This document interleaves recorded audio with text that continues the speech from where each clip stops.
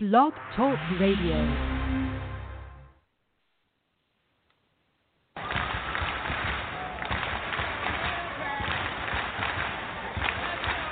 Ladies and gentlemen, Royal Family.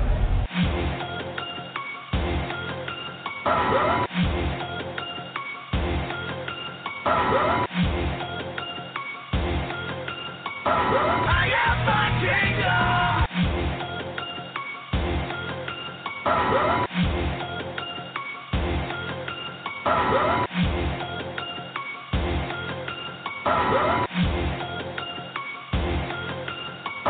I am my kingdom.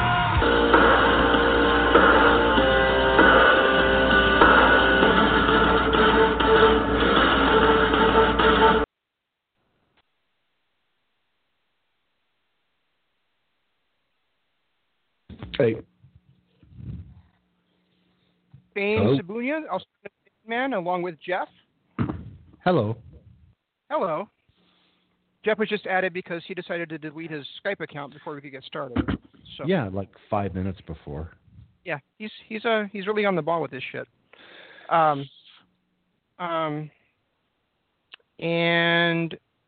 what was I going to say? Oh, I don't know. Oh, you know what, Jeff? I'm going to start with something I texted my wife earlier today. Oh. And that was OMG, OMG, OMG, OMG, OMG. Now, would you like to ask me what that's all about? Not really. Fuck you. My favorite wrestler of all time is going to be the second man ever to be inducted twice into the WWE Hall of Fame. Really? Yeah, because the Hart Foundation is the first inductees announced for the Hall of Fame this year. Really? Yeah. So Bret Hart's already in the Hall of Fame once, and now he will be joining Ric Flair. Yep, now he's joining and Triple H. How was Triple H in there twice? Wasn't he in there with DX and with Legacy? No, they haven't been inducted together as a group shot. Oh. Well, he was in there with DX and somebody else. DX was not inducted as a group yet. Haven't they been? No. Nor should they ever be. No, I'm just kidding. I could have swore he was inducted twice too. I know Flair, but I thought Triple H was too. No, Flair wasn't. And I guess it's incorrect for me to say he's going to be the second person ever, but he'll be the second wrestler ever because Jimmy Hart's been inducted at the same time, and I'm pretty sure he's already been inducted at the Hall of Fame. But yeah, it'll be Bret, Jimmy, and Jim Neidhart because of course Owen Hart's wife, widow, is still a raging bitch. So. Well, why wouldn't they go with the other incarnation that had Davey Boy and Pillman? Because of Owen, because they can't have Owen in, so they're not going to add Davey and Ryan also. Ah, that's too bad. So basically, they're inducting a tag team. Yeah, they're inducting the tag team of the Hart Foundation. Yeah. Okay. And Jimmy Hart was their manager for most of that run. Yeah, and that makes sense then, because I was thinking, why would the Hart Foundation faction go ahead of a few others? But that makes sense. Right, and I don't know if they're they're kind of running out of headliners, so it would make sense to kind of bring another headliner back and be the be the lead guy in a tag team this time around, especially when you take into consideration that Jim Neidhart just died earlier this year. Jimmy Hart's not getting any younger, so I'm pretty excited about it. I mean, I don't know that I'll be watching the Hall of Fame because we'll be watching G1 Supercard. But right. we can always look back and watch it, and I think it's pretty awesome. Yeah, that's actually kind of cool. I mean, Bret Hart's what? No, go ahead. I was just going to say Bret Hart. It's tough because Bret was my childhood hero. He was my hero all throughout, the 90s with before the Attitude Era really kicked in, and then he goes to WCW and just got wasted, and never really recovered from that. But it's between him and AJ, and I've always been a huge Flair fan too. So him, AJ, and Flair, those are probably my top three of all time. So it is kind of cool to see him get inducted a second time. Yeah, that's actually what I was going to ask you is where does Bret rate in your all-time favorites list? So it's tough to say because I kind of view all three of those as the greatest of all time for different reasons. Oh, interesting. Let's talk about this. So, okay, so how are you rating that? Well, Flair, I don't see. There's nobody on the planet that was a better showman than Flair was in the early '80s, and the late '80s, and the early '90s. Hell, even into the dying days of WCW, he was still one of the best showmen on the planet.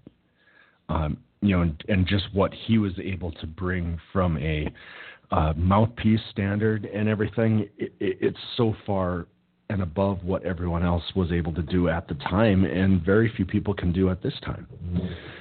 So he's always going to be, as far as a showman goes, an entertainer, one of the probably my favorite all-time wrestler because of that part.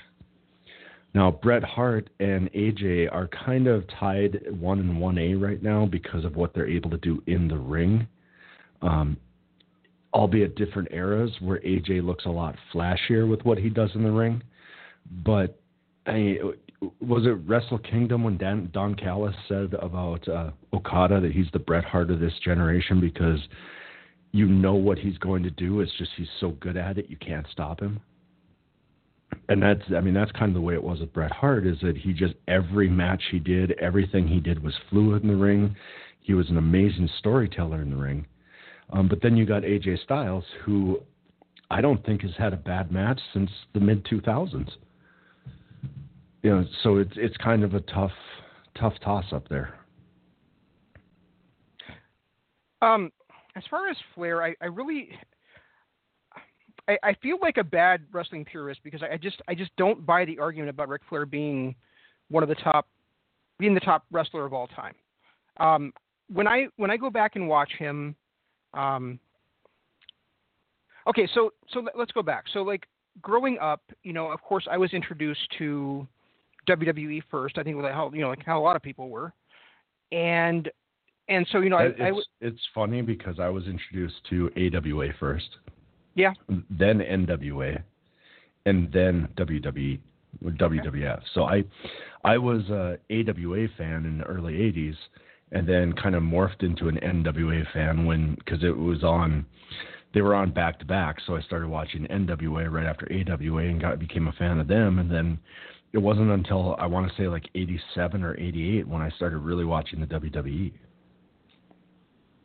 Okay, and that's about the time I started watching it too, because of timing and stuff. You obviously started watching wrestling at an earlier time in life than I did. So you actually been a wrestling fan for longer than I have, which most people can't say that. So, but I'm entering my 32nd year of watching pro wrestling. I want to say, yeah, and originally, when I started watching it, I was in South Korea. And so we only got like one American channel, and the stuff we were watching was on delay. So I was watching WrestleMania probably 6 months after it aired. And by the time I got over here in like June of '88, the Hart Foundation had gone from being the tag team champions to Bret being a babyface, which was really weird for me. He never stopped being my favorite wrestler, but he went to that spot for me, and because of that, I didn't have cable, so I didn't have TBS, but I got really involved, really interested in wrestling. So I would look at like the after mags, like The Wrestler and Pro Wrestling Illustrated, things like that, where I would read this stuff about Ric Flair but I really never got a chance to see him wrestle until we were on our way back from Korea, and we kind of drove across country from Washington because we wanted to visit my aunts and uncles and stuff. And at one of my relatives' house, I think it was my Uncle Frank. Yeah, it was my Uncle Frank's house. He had TBS on, and so we could kind of watch. They were advertising that big Tower of Doom structure where it was like 3 cages, and it was like Sting and Flair and Luger, I think, involved in that or something. But that was really the first time I saw Ric Flair, and I was kind of mesmerized by his promo style. So I sort of see where you're coming from with that. Well, and I think part of it. When I look back at, even when I think back to like watching him perform, when I was able to see it, I think he only had like really 3 great years. He had 89, he had 92, maybe 94, and I suppose probably 83. 83 was probably one of those 2 where I just didn't, because I started watching it so late, I didn't get a chance to see it. But I mean, we're talking really about 4 great years in the span of like 30 some. And that's why I don't buy that argument necessarily. I mean, I realize he was so influential for a lot of people coming up. I mean, there probably wouldn't be a Triple H or a Steve Austin or a Shawn Michaels if there had never been a Ric Flair. But at the same time, I really feel like he's overrated. Well, and I think the reason why I liked Flair so much is because I started watching him, and I mean, my favorite wrestlers at the time were him and, well, I guess I take that back. I first started watching American Wrestling, AWA, mainly because of the Midnight Rockers or Rock and Roll Express. No, the Midnight Rockers with Shawn Michaels and Marty Jannetty. They started in '85 in AWA, and that's kind of when I first started watching wrestling. And then it was just the aura of the Horsemen in NWA that kind of drew me to that. So as much as I loved the babyface Midnight Rockers, and of course it wasn't just the babyface Midnight Rockers. There was also the Road Warriors were in there too. But as much as I liked them, once I saw the 4 Horsemen and saw Flair and Arn and Ole and Tully Blanchard, I was an NWA fan from that day forward. I don't think I think once I really started to get into the Horsemen and the NWA, I was just done with WC or with AWA. Okay. And that so it was weird because I saw the AWA first. I liked that first, but once I saw Flair, and I guess when you look at it that way, because I saw a young Shawn Michaels. He was nowhere near what he is now, or what he became. So he was kind of the background to Marty Jannetty, and Marty Jannetty was never really that flashy.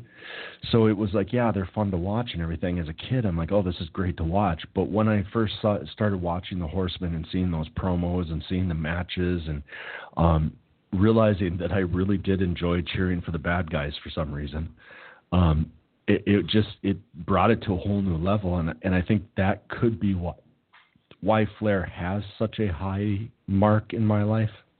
Okay. I mean, I'm not going to take anything away from him. He's still probably the best showman I've ever seen in the ring, or in the ring, on the mic. He's amazing, and there was just his off the cuff promos. The fact that he really had no boundaries in his promos, I think was the most intriguing part. Well, when we talk about off-the-cuff promos, I mean, that's really kind of an unfair statement, because most organizations you could have off-the-cuff promos on. I mean, most organizations don't script what the fuck you're going to say. It's only like in recent, like the last 20 years, that we've had an organization basically try to control every aspect of what a wrestler does. So I mean, I'll take Dusty Rhodes over Ric Flair. I'll take Terry Funk over Ric Flair. I'll probably take Shane Douglas over Ric Flair. It doesn't mean that Flair wasn't good. He was a good promo, and he did a great job of getting angles over. But I mean, he also relied on a lot of catchphrases that those other guys didn't. It was always the limousine riding, kiss stealing, son of a gun. It was always the like it or don't like it, you're gonna have to learn to live with it. It was always that same kind of stuff, and that's fine. I mean, it doesn't mean he was a bad promo guy, but I do think he's overrated that department as well. Dusty. I'll take Steve Austin over him by a long fucking margin. And see, all those guys relied on, with the exception of Terry Funk. I don't think Terry Funk ever had a catchphrase, but those guys. The only catchphrase that Steve Austin relied upon until he started the whole what bullshit was, and that's the bottom line, because Stone Cold said so. Well, there was the oh hell yeah, and the Austin 316 is going to kick your ass, and when you hear the glass, that's your ass. He said Austin 316 is going to kick your ass one time. No, he said it quite a few times. No, he said it once, and and that's not even what he said that rings the most with me. What rings the most with me is when he said to Bret Hart, "You better call the Lord or somebody because your ass belongs to me." So, anyway, go ahead. You're fired up today. I am. You are on a roll. But and you know, it was the Bret Hart thing. It's also the fact that my wife and I got our reservations for Las Vegas for a Double or Nothing weekend. You know, I'm really on a roll tonight. Yeah, I don't know what to say about all that. But if you think about it, the time that I started watching wrestling was late '84, '85. You had the Rock and Roll Express in their whole, or not Rock and Roll Express, I'm sorry, Midnight Rockers. You had the Rock and Roll Express was there too, because that was Gibson and Morton. They were in the NWA. I don't know if they were ever in the AWA. They were in the AWA. Yeah, because they were all there at around the same time, the 84, 85. I think they all kind of made the jump to NWA in like 86 and 87. So, I mean, you had, at the time when I was becoming a wrestling fan, I'm watching people like Curt Hennig, the Midnight Rockers, the Road Warriors, the Midnight Express.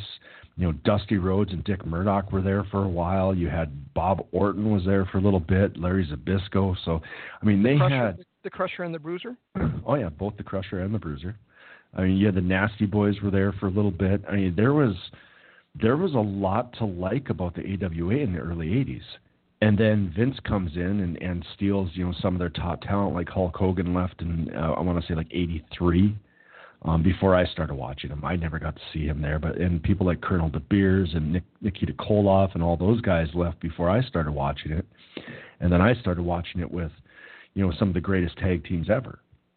And then, of course, you know, people like Curt Hennig was there, and you know, I didn't get to see Ric Flair because Ric Flair was the early 70s in AWA, but you know, I got my first love of wrestling by watching these guys in the AWA. And then switching over to the NWA was easy because most of these guys went over to the NWA. I mean, you had the Road Warriors jumped there, all the Horsemen. You had the Midnight Express jumped to the old NWA. So it was easy to make that switch over to the NWA because all of the guys that I was liking in the AWA were now in the NWA. Yeah, that makes sense to me. Definitely. You know, even Larry Zbyszko back in the day, I remember watching him in the 80s and just, you know, one-off matches when he was in the AWA. So it was a nice, easy transition. And I didn't become a WWF fan until, I want to say, WrestleMania 3. The lead up to WrestleMania 3, and the only reason I even started watching it, because I was a diehard NWA. I came home from school every day because they would show reruns of the AWA and NWA on ESPN at the time. Mm-hmm. So I would come home from school and I'd sit down and I'd watch the AWA and the NWA back to back, and then I'd do my homework and, you know, whatever else, and then, you know, do the same thing next day. And it was nice because that was my fix. And a friend of mine got tickets to a WWF show in Duluth, you know, for people that I guess aren't in Minnesota. Duluth is a harbor town that's about an hour south of where I grew up. And also, you know, for those of you who do not live in Minnesota, after the last week we had, you should be very grateful. Yes, you should. But a friend of mine, I remember it because his stepdad got these tickets for us. Got them for me and him and another one of our friends, and he brought us all down there. And it was really the first chance I actually got to see the WWF live and in person. And it was they were taping Superstars, and they taped like 4 episodes of Superstars. And, you know, it was such a different feeling being there live and seeing people like, Hogan wasn't there, but I think Savage was there. Piper was there. They had a Piper's Pit.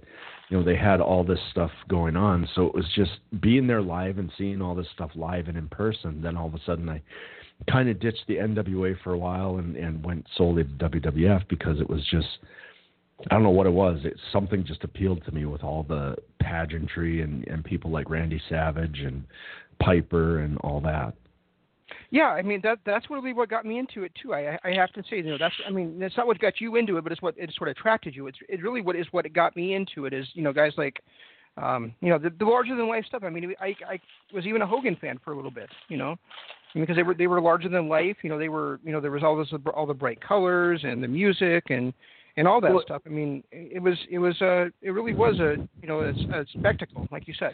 Well, and what got me in, it's funny because what got me into wrestling was actually the wrestling aspect, the part that we're searching for now, the part that we want to watch. We want to watch the in-ring talent. We want to watch the, quick to the point backstage promos and the great promos by the good talkers. That's what we want to see.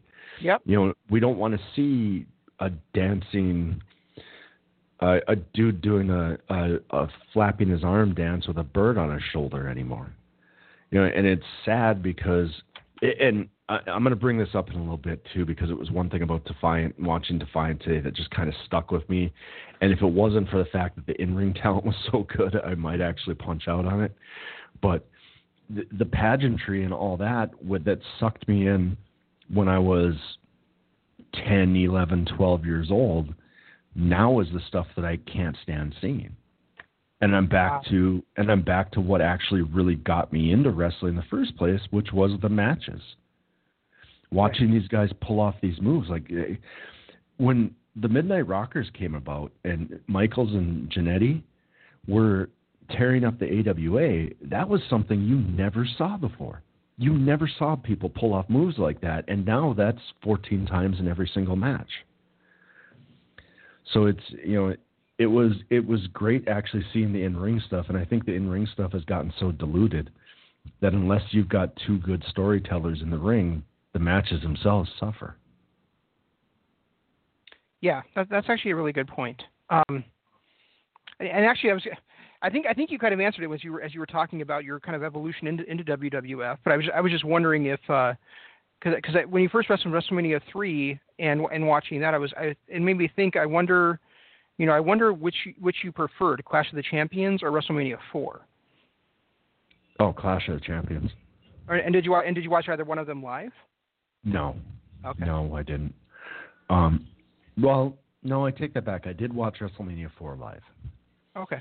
But the length of that tournament and the length of the show is what killed me. Yeah. Because, that was the first time there was ever a 4-hour show. And, now, I'm complaining about 6 and 7 hour shows, but, that was the first ever 4-hour show. And it was just so long that by the time Savage actually won, even I was noticing, hey, this is all about Hogan. This has nothing to do with Savage. Right. And that was me as a 10-year-old? Oh.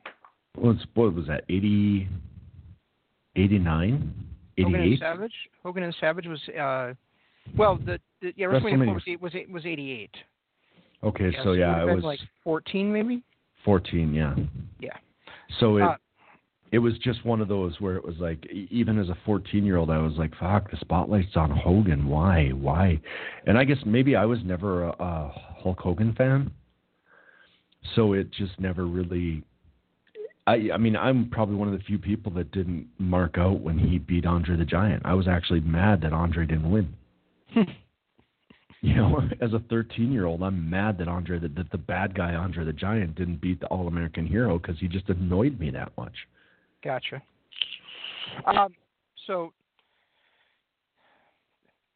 thinking back on, looking at my, we actually have two out of the top three guys the same.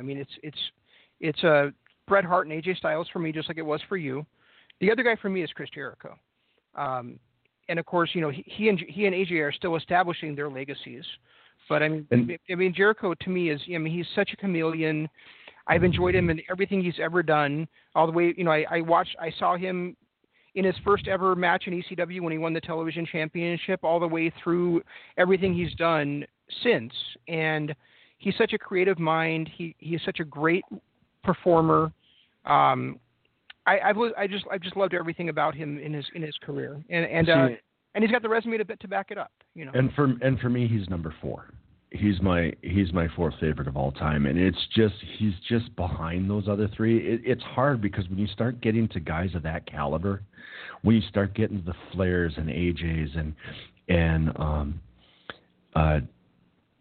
Bret Hart's and Chris Jericho's, it's hard to distinguish one over the other. I mean, if I had to pick, I'd say my top 3 favorite of all time: Flair, Hart, AJ. And then, Jericho's a close 4th. Because you're right, everything he's done, still some of my favorite wrestling moments of all time were Chris Jericho. Jericho in his interrupting The Rock on his first ever Monday Night Raw. Jericho in his Man of 1,001 Moves, where he spent an entire... 1,004. Was it 1,004? Yeah. That's still one of my favorite promos of all time, when he's reading off this list of all the moves he knows, and every other move was an arm bar. Arm bar. It was just that was such brilliance. And when he was the trophy collector, and I remember one match he had, it had to have been 96, right when he was right after his heel turn, he got into a feud with Juventud Guerrera, and that was where Juvi lost his mask and everything. But I just remember him after a Lion Tamer, him looking at the camera and just covering his mouth like a Home Alone type thing and going, "Oh my God, I killed Juvi. I killed Juvi." It's still one of the greatest moments I think I've ever seen in wrestling. Jericho is, many people could argue that he's the GOAT, and I would have a hard time arguing against him. Right. Yeah, he's definitely one of them. So maybe we should move on. That's like a half-hour discussion we weren't planning on. So. Why shit? I could do that all night. Let's move on to some All Elite Wrestling discussion, because we got some interesting stuff going on this week. And I want to start with, I guess, Dean Ambrose, simply because Ryan had tweeted us and asked, or he tweeted me actually and asked me, do you and Jeff want Dean Ambrose to join All Elite Wrestling? Oh yeah, I want Johnny Moxley back. And I'm gonna you just interrupted me when I was going to say something. And I'm gonna take the lead on this one and say no, I do not want Dean Ambrose in AEW. What? I do want fucking Johnny Moxley in AEW though. Okay, there you go. All right. I want to see him be back to that character where he was, like Heath Ledger's Joker. I mean, I don't care if it might be a little bit aged now. He still plays it really well, and he's still amazing. He's still an outstanding professional wrestler all around, and I really want him to be back to that character and rocking the world the way that he could have if WWE hadn't just, screwed him over at every turn, basically. I think one of the biggest mistakes that the WWE made with Ambrose and his character, and one thing that it was funny to me, because I told you first about Dean Ambrose not getting re-signed, or not re-upping his contract. He was leaving at the end of WrestleMania, and it was kind of surreal because you and I spent a good 20 minutes talking about Ambrose last Monday, and how WWE has screwed him up so bad that he might never recover, and how he needs to leave and all this stuff. But the major thing that they did with the Ambrose character that really, I think, was like the death nail for his character was the fact that they tried to do a tamed down version of Johnny Moxley. They tried to do like you said, but only very briefly. Yeah, because they did the whole lunatic fringe and all that stuff, but he was an Eddie Edwards type lunatic, where he wasn't really a lunatic. He was just a wrestler that carried a kendo stick. They did a little bit with him, but it borderlined hokey with his. It's still one of the funnier Dean Ambrose moments was with the briefcase when Seth Rollins opened it up and got covered with mustard.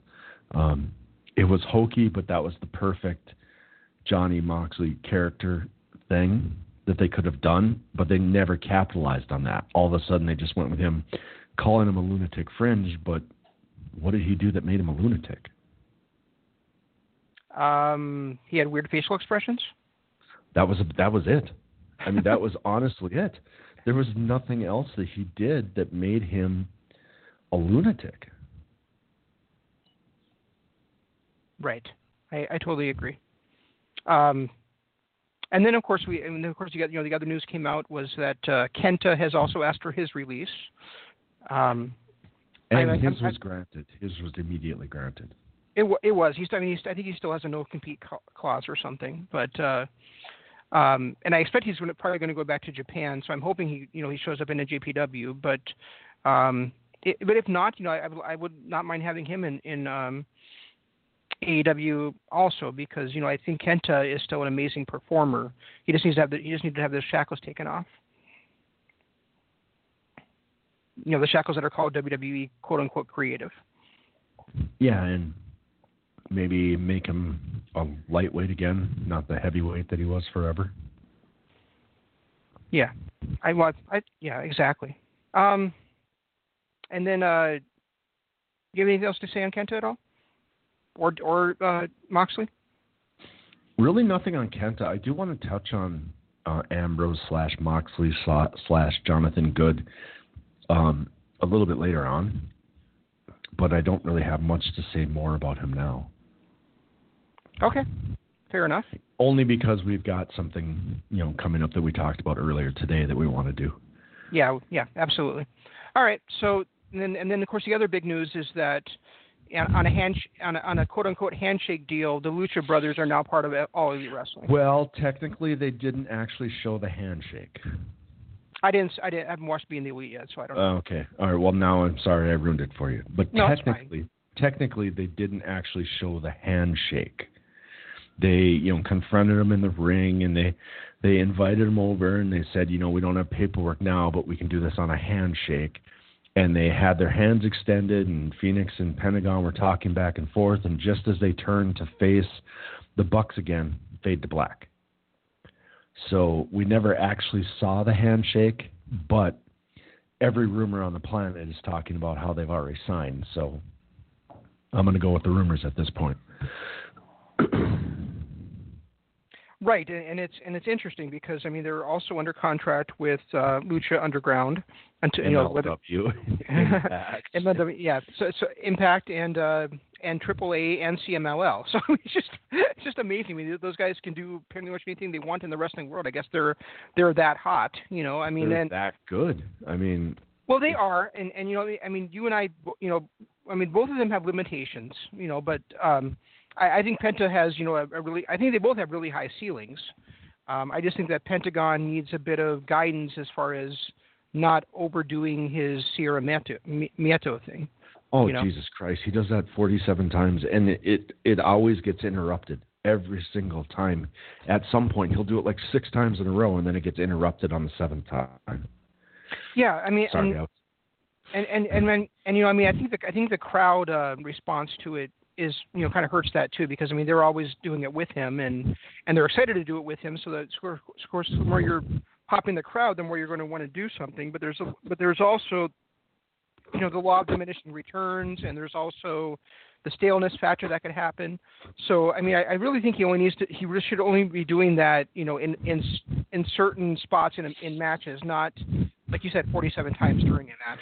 I don't even... And not when he's about to just hit like a clothesline or something. I don't think he should be doing it during the match. I think that should be his... I don't mind it at the beginning of the match as much when he's, standing doing his face-to-face with his opponent. Then I don't mind it. It's once he's in the middle of a match and he does it. It's like you just took us out of the whole story of the match just to do your stupid catchphrase. Well, that's true, but there are like for instance in the match against Ed Alwyn against Kenny, when Kenny was about to hit him with the V trigger, and he did this Sierra Mieto to show that he wasn't afraid of the V trigger. I thought that worked really well. I just think it's when he does it before pretty much common moves that it makes no sense. Because what do you have to be afraid of when you're just doing a move on somebody? Jesus, for him, every move is a common move. How many times does a fear factor get kicked out of?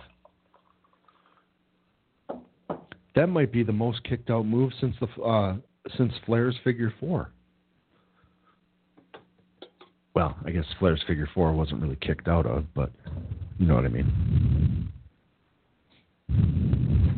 Right. No, I do get it. I mean, and honestly, which one actually is the fear factor? Because if you watch Impact, the fear factor is the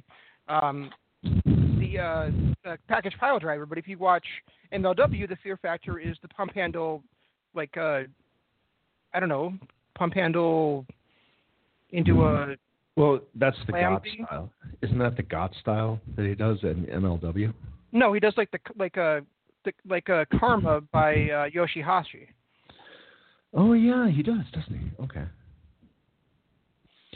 Speaking of which, AEW is really running through the ranks of MLW, aren't they? Yes. MLW is getting to the point where they might not have any talent left. I think they're going to keep on, they're going to keep being a feeder system for like Ring of Honor and AEW and Impact, like Progress and Evolve are feeder systems for WWE. Is what it seems like to me.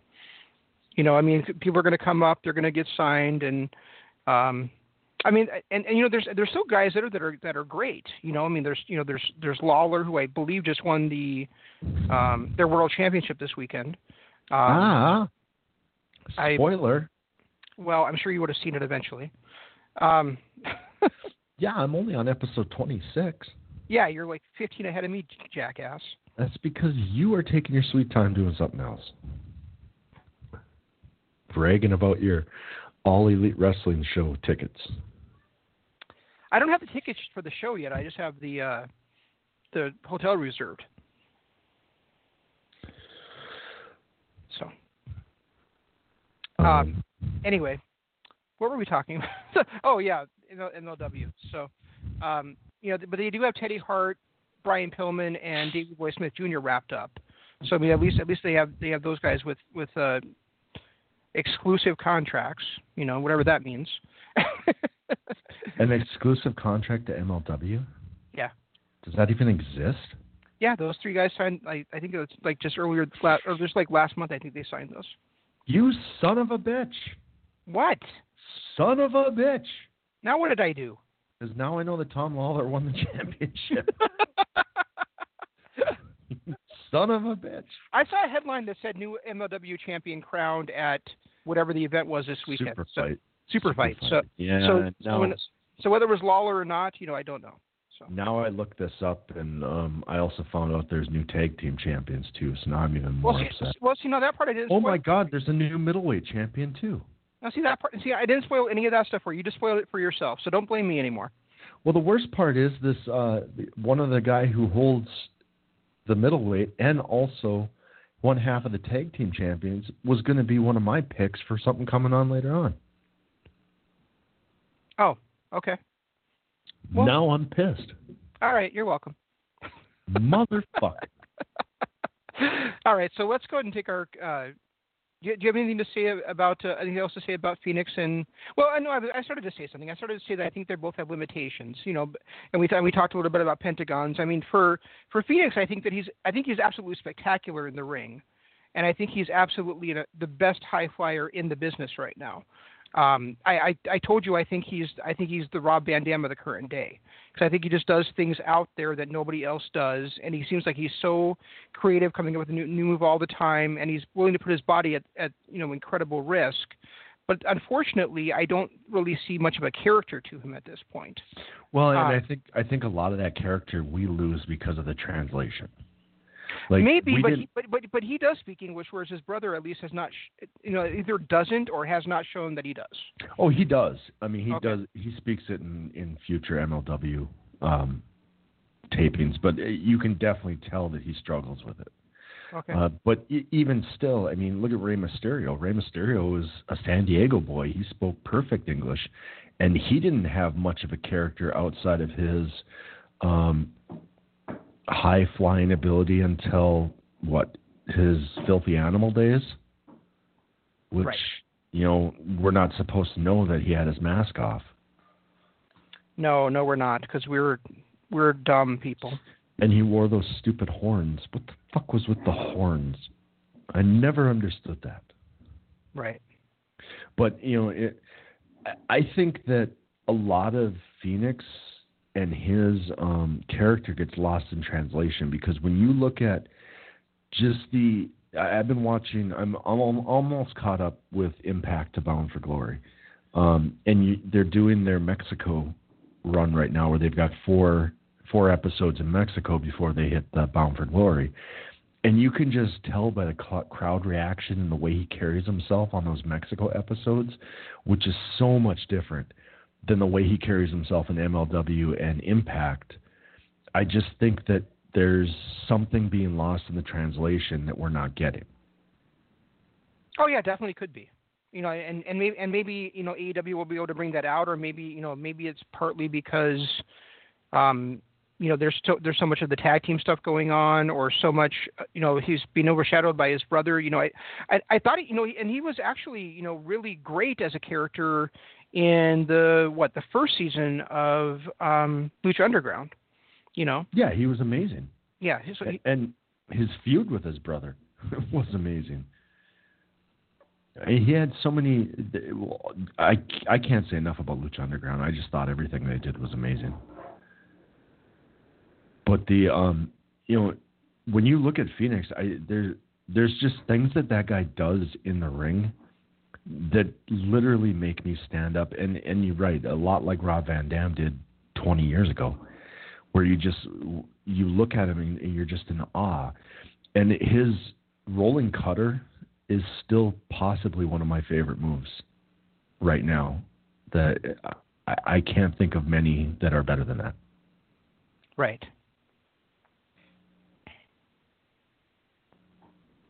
I totally agree with that. I mean, I love that move. I love his spinning, like muscle buster type finish. I love his springs off the ropes that just look so graceful and amazing. I just think he's a fantastic wrestler. I just want that character to evolve that we saw in Lucha Underground that first couple of seasons, to the point where I don't have to worry about him being I think he's going to be a big star either way, and I think Pentagon will be a big star. But I just think they both need a little bit of I think the Pentagon needs a little bit of reining in, and I think that Phoenix needs a little bit of support, like building up a character and stuff. That's all. Yeah, that's true. I guess I do get that. I personally think a lot of Phoenix is being lost. Just being lost in the transition. And that's definitely possible. Translation, you mean, right? Yeah, that's what I meant. Yeah. All right.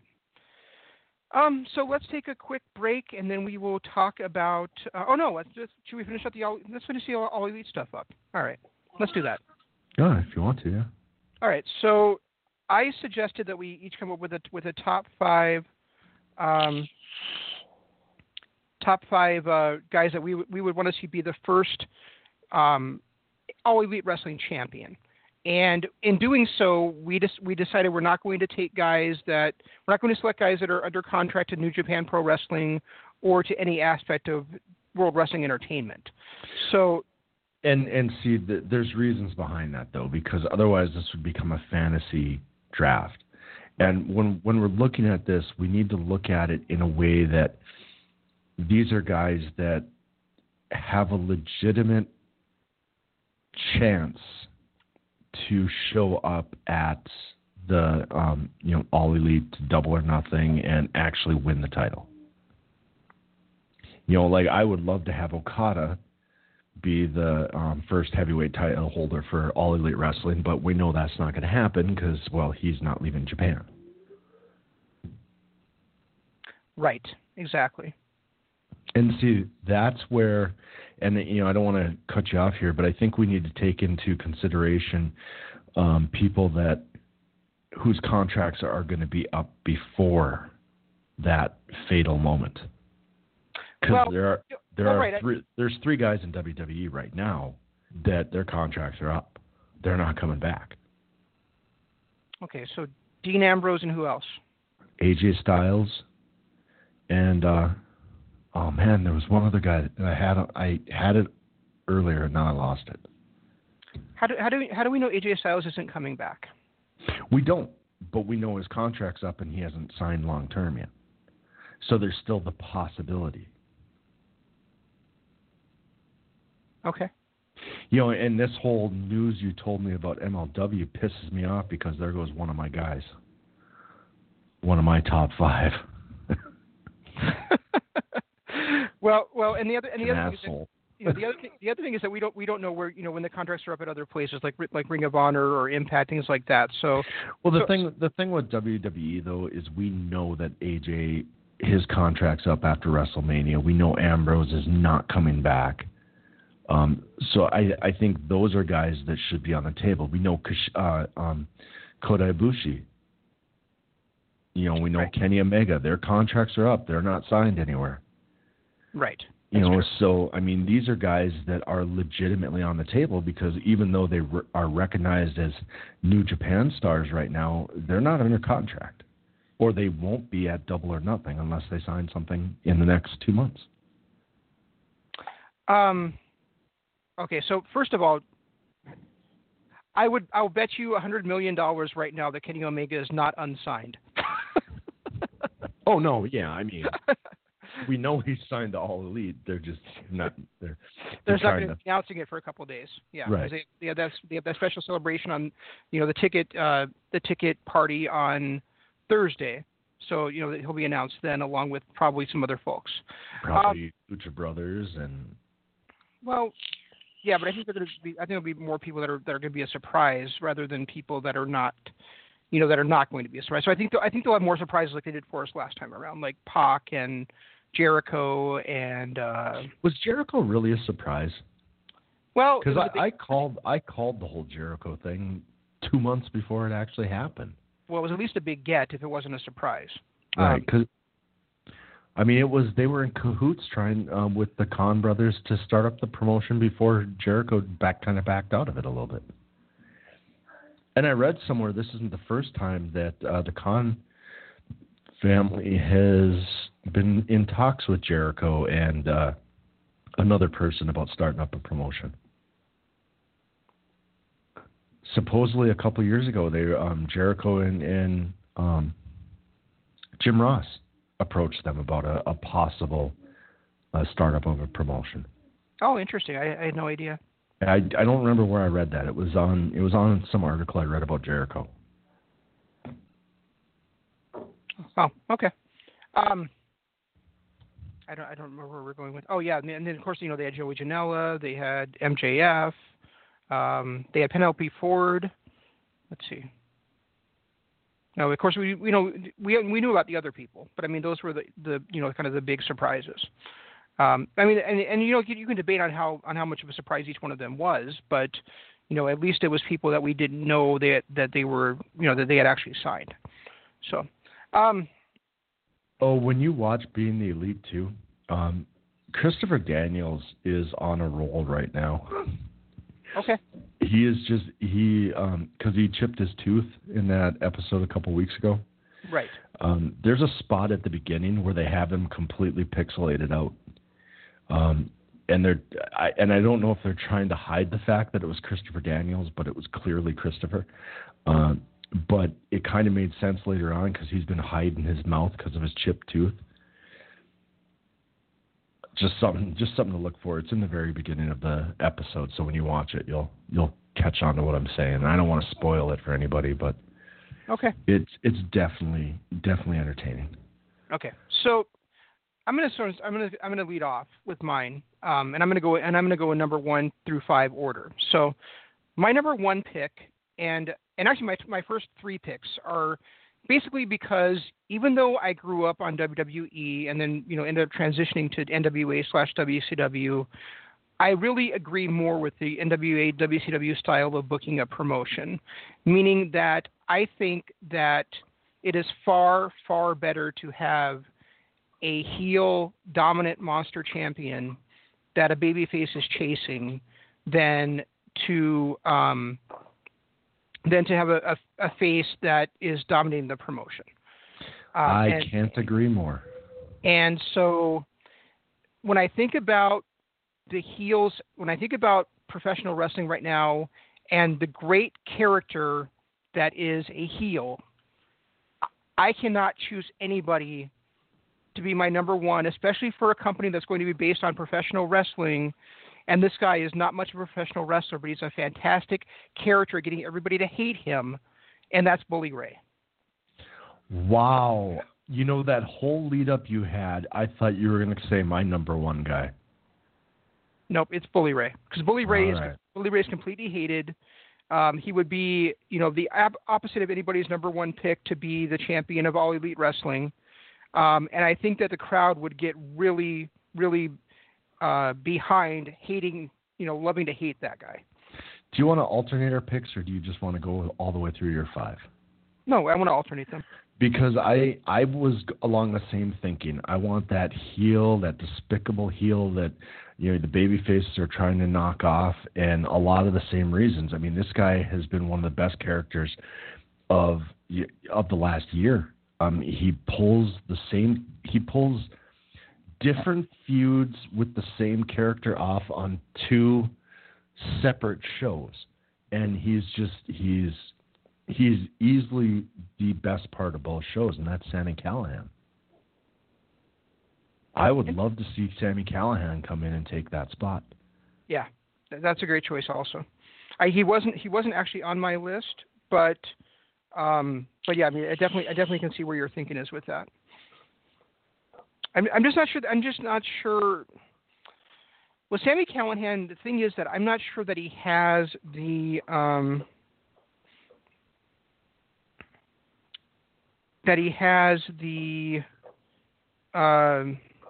pop, the sizzle, the name value to really be. No, because he doesn't have the history. He doesn't have. He's only been really a name for the last year. But right now, I mean, when you're starting up a promotion, what better than to have an antagonist like Sami Callihan is? Sami. Well, right, and that's why I think he would be great to be a champion there. I just don't think that he's a great choice to be the first champion there because he doesn't have that. He doesn't have that name value. He doesn't have that. I'm trying to think of another word besides pop, but I mean, he's not going to. He's not going to draw in the rubes. Basically, I get where you're coming from because it was, but at the same time, I mean, it's almost like having Bo Dallas be your champion in NXT.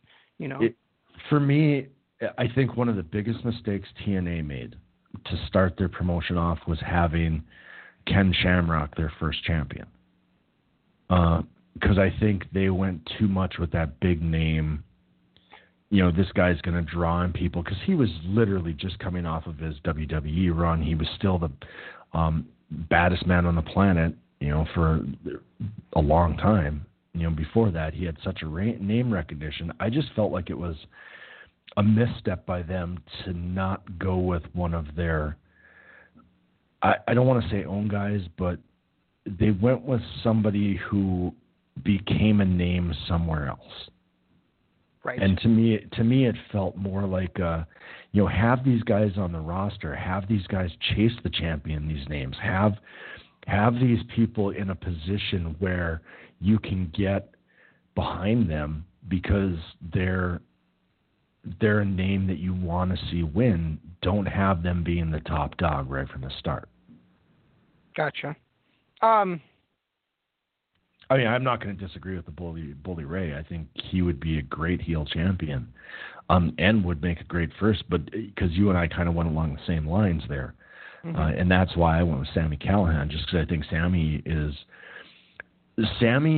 so good at carrying the promos and carrying the hatred and making. Jesus Christ, he made me start liking Shane Strickland, for Christ's sake. No. Yeah, that's how good he is. I just think Sami Callihan needs to he needs some time for his character to breathe in a promotion and build up to that point. Like right now, if Sami Callihan took the Impact World Championship away from Johnny Impact, I would be all for that because he's had some time to build up that hatred. He's built up that stable. I haven't been watching it for a few months now, but I mean, he was building things up to the point where he was getting to be the hottest thing in that promotion, and he and Pentagon right along with him. So to see that happen, with him to win the championship, to me that is the perfect timing, and I think that same kind of thing needs to happen with him somewhere else, because I just don't think he's got the cachet is the word I was looking for. I don't think he has the cachet to be, the first heel world champion of that promotion. And the only way you could really do that is I guess it's like a huge swerve, and I think he would get more X-Pac heat than he would anything else. You think Sammy would? I think if that were the case. See, and I think with the smart wrestling fans now, and the fact that there's such a focus on not only independents but smaller promotions, I think he comes in with a much bigger backing than even you or I are aware of. Just because there are so many fans of MLW, there's so many fans of Impact, there's so many people that like his work, and even the people that aren't diehard fans of these promotions know of Sami Callihan, the things he did from the Jericho Cruise, and the fact the whole lead up with the whole Twitter war between him and Jericho leading up to the Jericho Cruise. I just think there's enough heat behind him with the smart wrestling fans that he could pull it off. Right. I guess I can see that. I just can't wholeheartedly endorse it. I guess. I mean, I'd really have to see it. It's one of those things I have to see it to believe it. I guess. Right. I get that. I definitely get that. All right. Where are you going at number 2? All right. Number 2 is somebody that I don't know is really going to be signed to another professional wrestling organization or a major one after the shit he pulled in October, but it's still somebody who I think would be an amazing heel world champion, and we've seen it so many times before from him. And that was my number 2. And of course is A-Double Austin Aries. Yeah, that was my number 2 as well. Same reasons.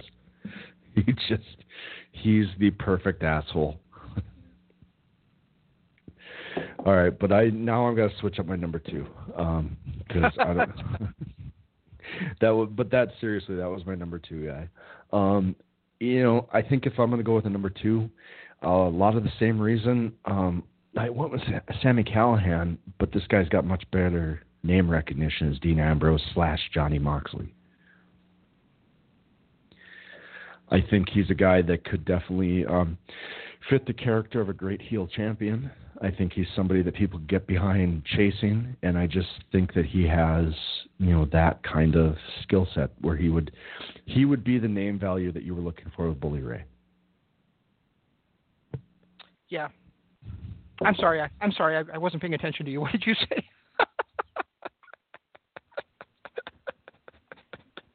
I'm serious. Who did you say? Dean Ambrose. Okay. / Johnny Moxley. A lot of the same reason that I went with Sami Callihan, you went with Bully Ray.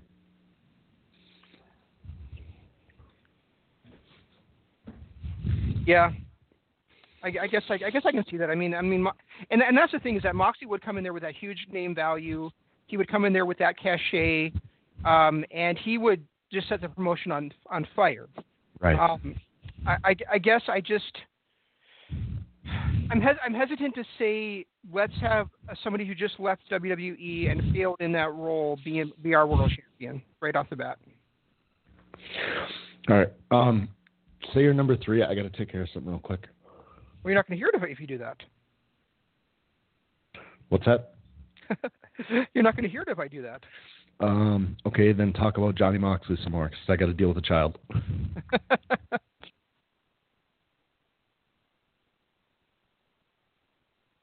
Okay, so Johnny Moxley, for those of you who don't know, wrestled for Dragon Gate and some other independent promotions, and he did this character that was based on Heath Ledger's Joker. So he was, insane, psycho, and things like that. So,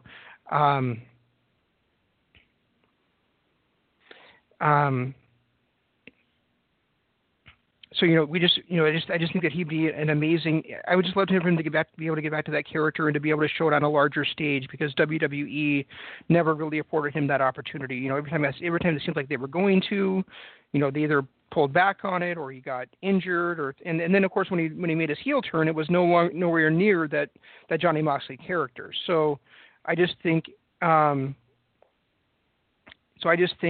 is, you know, what we really need to see on a major stage. I just don't really want, you know, somebody who was just in WWE a couple of months ago coming in and winning the championship. I mean, that has a very Kurt Angle in TNA feel to me, where, you know, it would make AEW feel kind of small time were that the case. You know, Aries is different because he's been a champ pretty much everywhere he's gone. Bully Ray is different because he has so much distance from WWE and has shown himself to be an incredible character performer and singles professional wrestler. Apart from that, so to me, that is the thing that we really need to focus on. Is, you know, AEW needs to be something special, something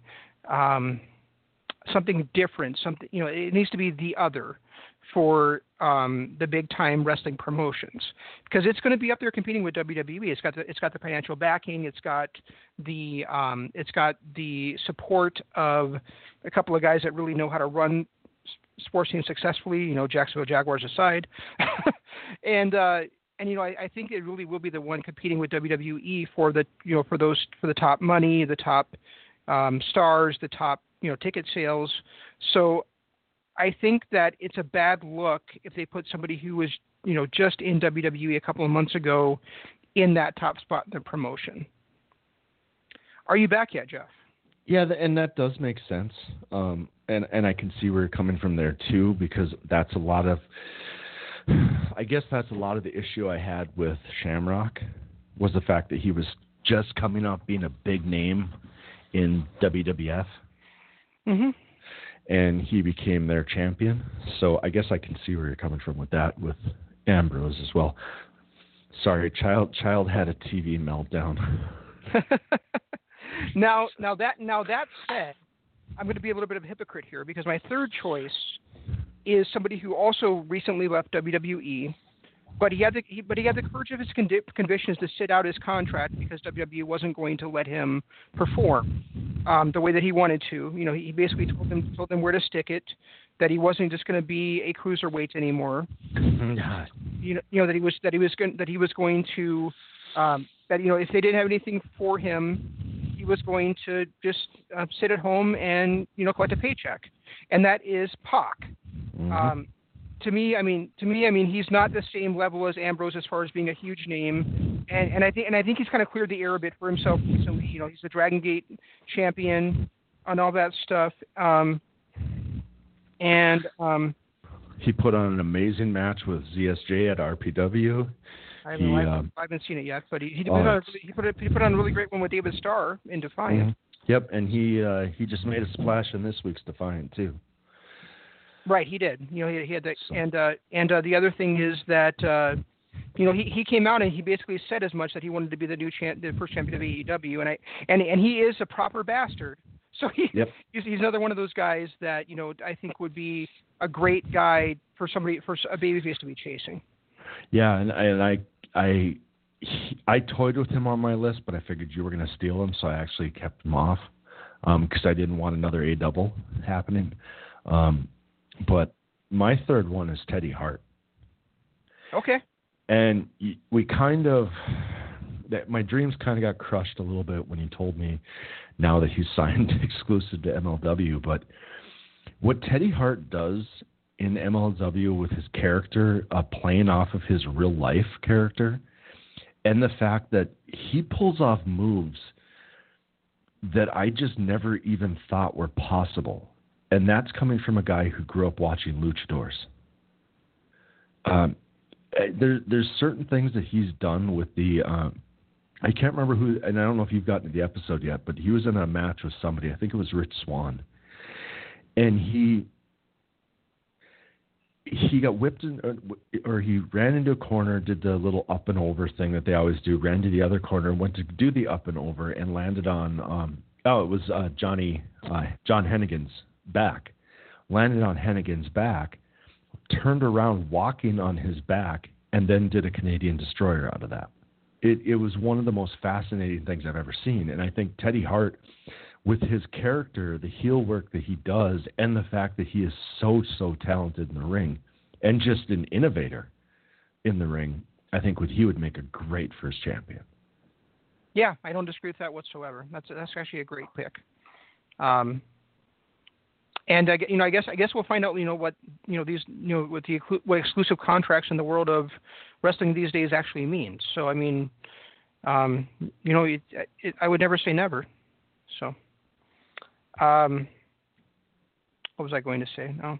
Oh, I guess I have my number 4 pick, and so since I've already had my top 3, guys that are I think would be a great heel champion for people to chase, I'm gonna backtrack a little bit, and I'm gonna go with my favorite guy in the promotion, and I'm just gonna say that he's a guy I've wanted to be a champion for a long time. He's a guy I think has earned it. He's a guy I think is really is the future of the business.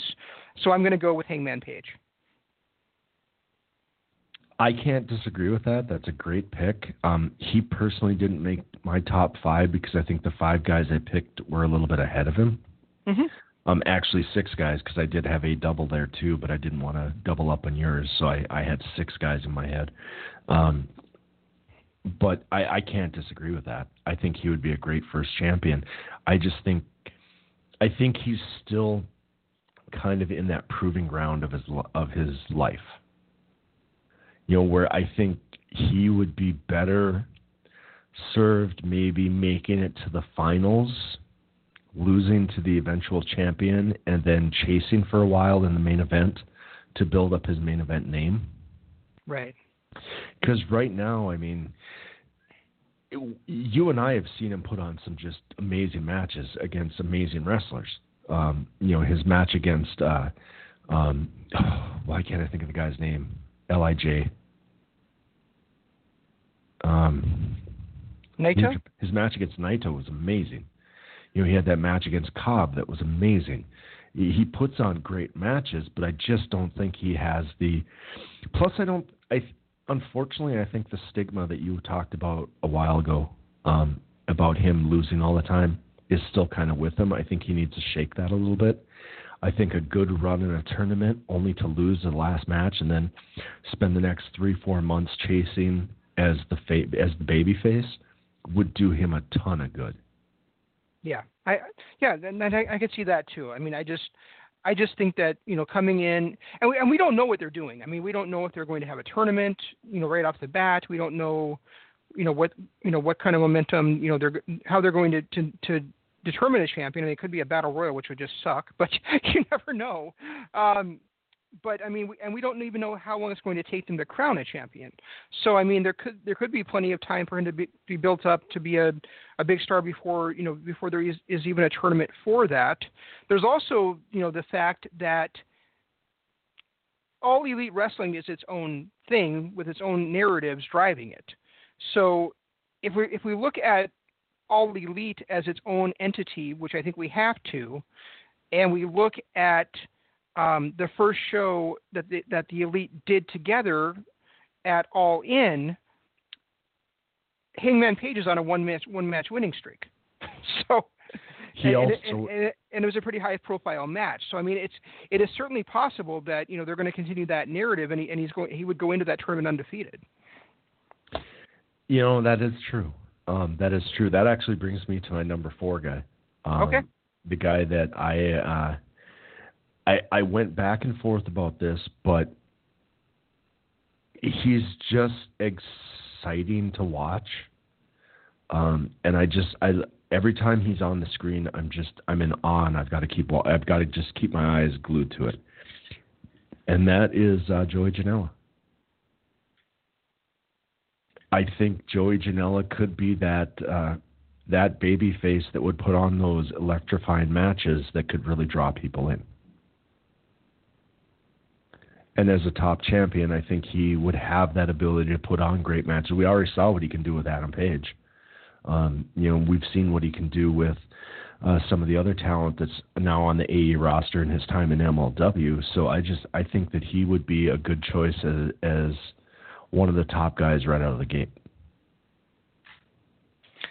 I haven't seen Joey Janela enough to really, I guess, comment on that. I mean, I saw him at All In. I've seen him a little bit on MLW, and of course, I've seen him on the few episodes of Being the Elite he's been on. But I really haven't seen him enough to really make any kind of a judgment on whether that would be a good choice for him or not.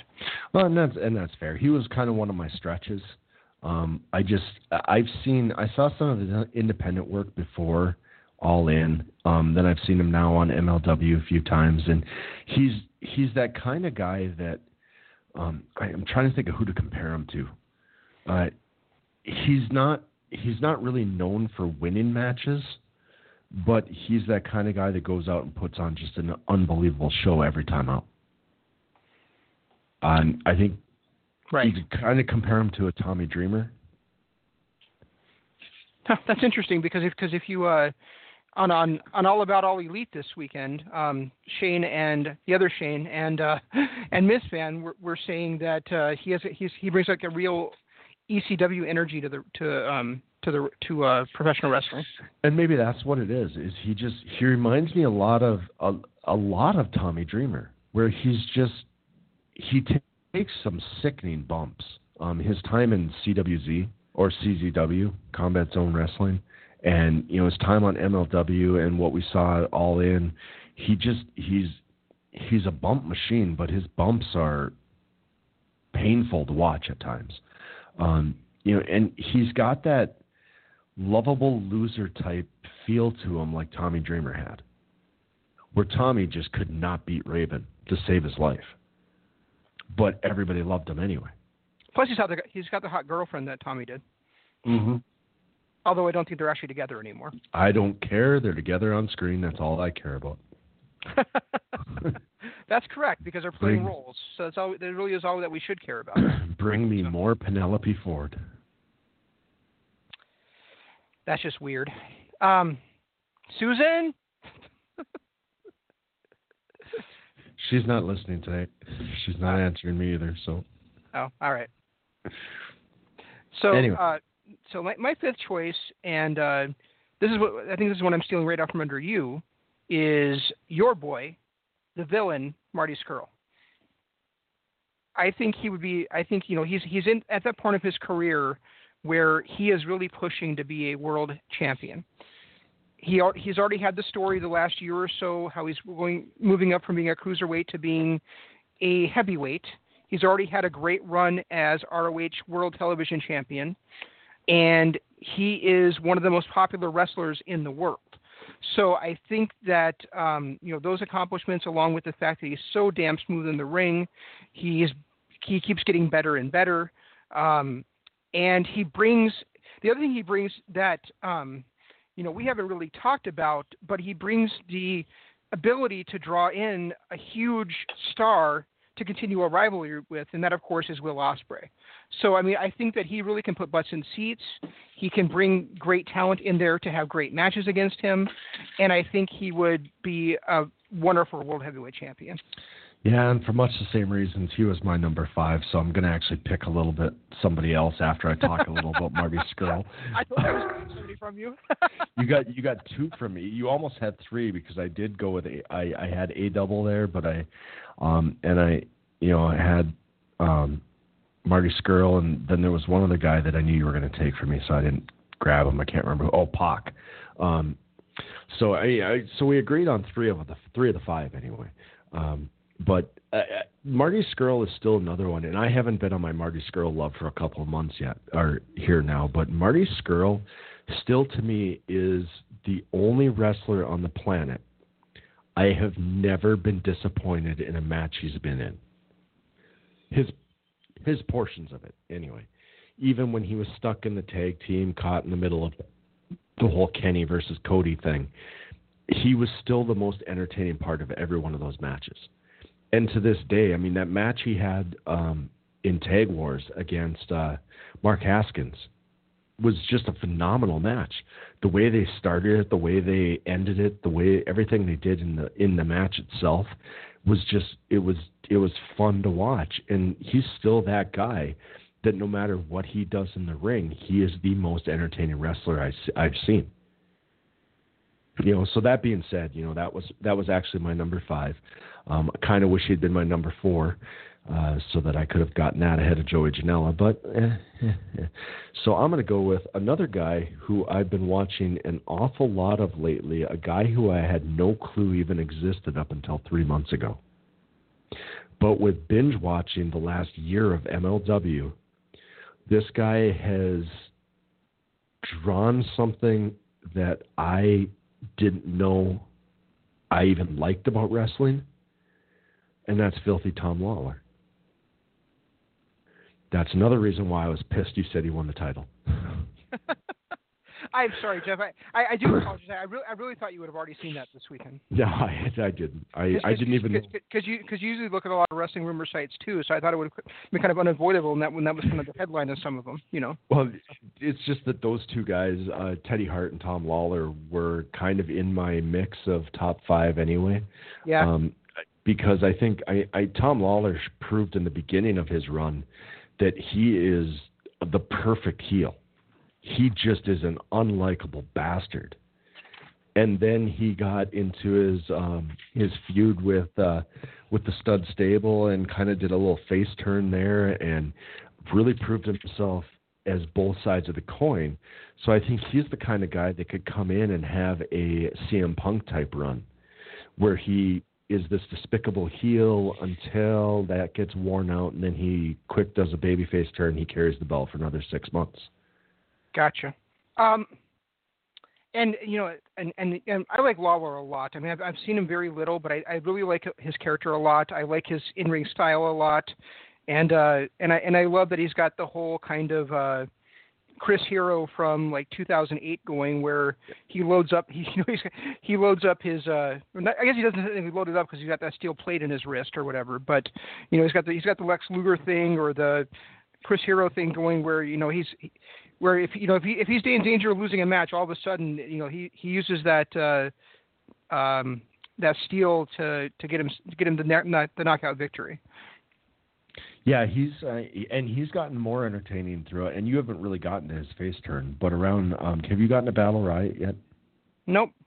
Okay, yeah, it was around Battle Riot where he turned face. In fact, I think it was pretty much in that match where he kind of did the whole face turn thing. And the funniest part is he is the face leader of a heel stable, because the rest of his stable is still technically heel. Simon Gotch is still playing a heel character, but everybody is behind Tom Lawler, and he's starting to become that just really tough, badass type Steve Austin type character. Hey, speaking of Simon Gotch, first of all, I'm glad to see that he's landed on his feet and he's in that promotion, because I really enjoy him. Yeah. But number 2, dude, I'll go in the ring with him for 5 minutes if I'm gonna get $250 for lasting with him. Oh wait, it goes up. It doesn't stay at $250 for long. And go ahead. I'm sorry. And he gets a couple of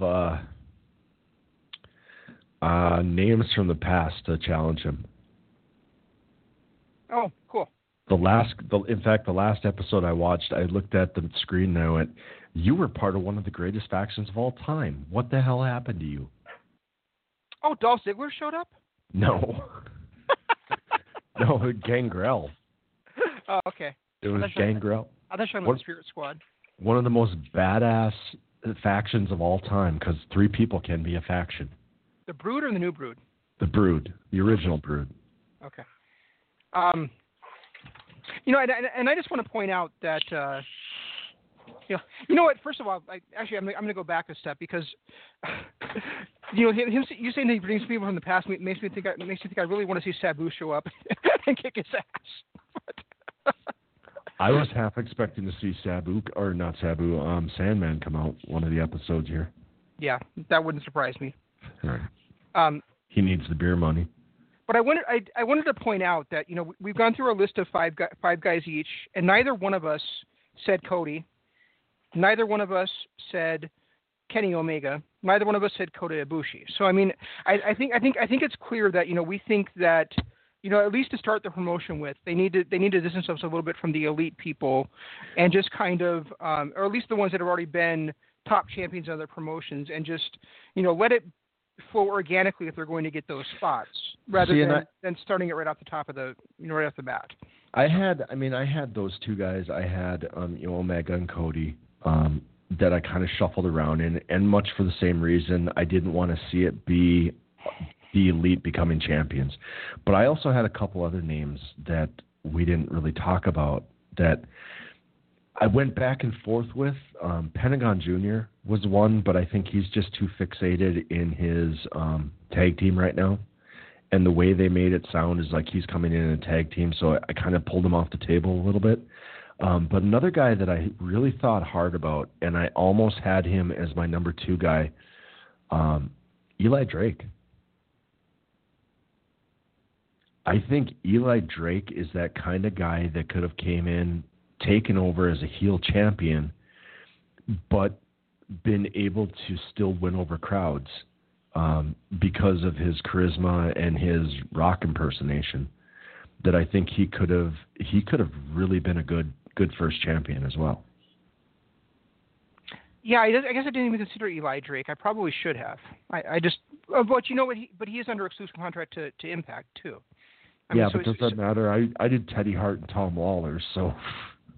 Well, I guess it really doesn't, except for the fact that I guess I know that he signed like a 3-year contract with them last year that's exclusive, so I don't think that he'd be able to appear for them. I mean, like I said earlier, we don't know what most people's contract status are, but I know for sure what Eli Drake's is. So. Yeah, and unfortunately, the Teddy Hart pick, I didn't know about his contract beforehand. Yeah. I had no clue. That was one of those that he was a guy that I was actually expecting to go first, but then when the news broke of Dean Ambrose, he jumped ahead of Teddy Hart, and then same thing with Sami Callihan. Sami Callihan, I've watched Impact and MLW, just binge watching both of them over the last couple of weeks, or over the last week, and just Sami Callihan is just fucking amazing. Just an amazing character, just an amazing heel. Yeah, he is. I definitely agree with that. All right, so let's go ahead and go to break, and then Jeff will lead us back in because I have to run to the bathroom real quick. And he already had my time rambling without him, thanks to his son, and any other excuse I can think of. But when we come back, we'll be talking about Defiant and about their upcoming Unstoppable pay-per-view that's this coming Saturday, which Jeff will probably be watching live, but I will be rocking out to Eric Church. So anyway, break time.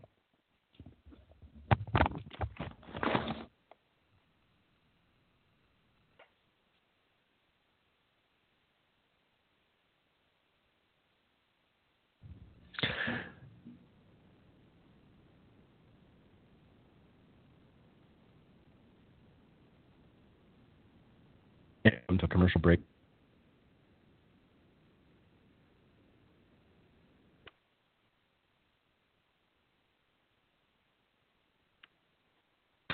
That we talked about here, and I don't know if that's me or him. I think that's him.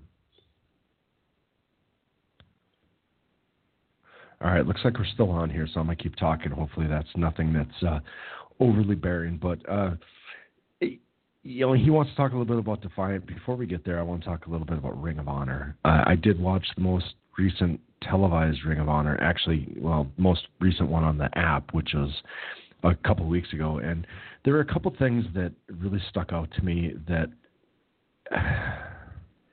I don't know if it's a good thing or a bad thing. Villain Club and the way that Villain Enterprises and the way that they're portraying them. You look at Brody King, huge acquisition. PCO, for some reason, he's a maniac. He's fun to watch. He kind of fits in well with Brody King. I just don't know, with a man who's 54 years old, how long he's going to be able to be this kind of character. And it's kind of disconcerting, but at the same time, Marty's up. His contract's up in April. He'll be gone, more likely with All Elite Wrestling at the time, and it will matter. But it was just one of those things that I kind of noticed, and really stuck out to me is that in this match he had on the 25th episode, or the 25th, January 25th, where they had their 6-man tag against Shinobi Shadow Squad, it just seemed like the dude's going to break a hips here soon. And I'm Shane, I'm talking about PCO. I wanted to come back with a couple of thoughts I had about the last Ring of Honor I watched, which was the 25th, because I haven't posted the new one yet. But Brody King, I think, has a future. PCO, maybe it's the fact that he's as old as he is, but that dude's going to kill himself. We're going to see a death in the ring if he continues doing this character. So I don't know how long this character can last. I have no idea. I mean, I have no idea, but I mean, he's not human, so. I don't know what he is, but it's kind of sad. And the other thing the other takeaway I had out of the Ring of Honor, and I want to see what and I kind of held off on this and babbled a little longer than I should have, because I kind of held off on this a little bit, but the fact that Kenny King came out and cut a promo on Flip Gordon, and he literally just stood there and took it, to me, it kind of made Flip go down a few notches, where it made it sound like what Kenny King was saying was true, that he's not really on that level yet where he needs to be. Did you see that episode at all? Yes. Yeah, I did see that. I'm sorry. Yeah, Kenny King is. I think it certainly looked like for all the world they were setting up a feud between Kenny King and Flip Gordon, but I really don't know where that's going to go now that Flip is injured, and I don't know that he's going to be back in time to really set something up for G1 Supercard. He's certainly not going to be back in time for them to set something up for the anniversary show. So I really don't know where they're going to go with Kenny King at this point. But at the same point, the fact that Flip just stood there and took all the insults, and some of those got kind of personal, with the Weekend Warrior and how he's not a real hero and all this stuff. It just, to me, the fact that he just kind of stood there and took it and didn't even have a comeback just kind of undermined the character that he's become. Because the whole reason we started liking him towards the end of the year is the way he stood up to Bully Ray, the way he, went into that I Quit match and made Bully Ray quit like he had zero fear. The Pentagon, whatever it was, but the way he just kind of stood there and stared at Kenny King like, you hurt my feelings and I have no comeback. That, I don't know. It just set me back on Flip a little bit. Why is that? I'm not really sure. I was watching that promo today, and the way Kenny King came out and just attacked him, and this was a guy that had been built up over the last 4 or 5 months to become this fearless guy. It almost felt like he had no right to be in the same ring with Kenny King, and Kenny kind of told him that, and he just was like, oh yeah, you're right, I don't. Where that's not the character that we've come to see out of him lately. Make any sense at all? Yeah, it does. Yeah, I mean, as far as Tag Wars, I mean,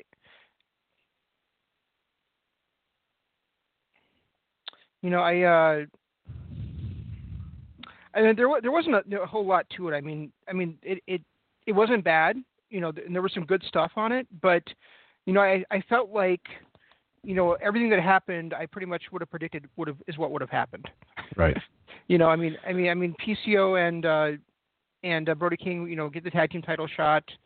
What I'm really more interested in ROH right now is how they're going to pull this Lifeblood, or is it Lifeblood? Yeah, it's Lifeblood. Yeah. Lifeblood stable together, because I love the idea of it.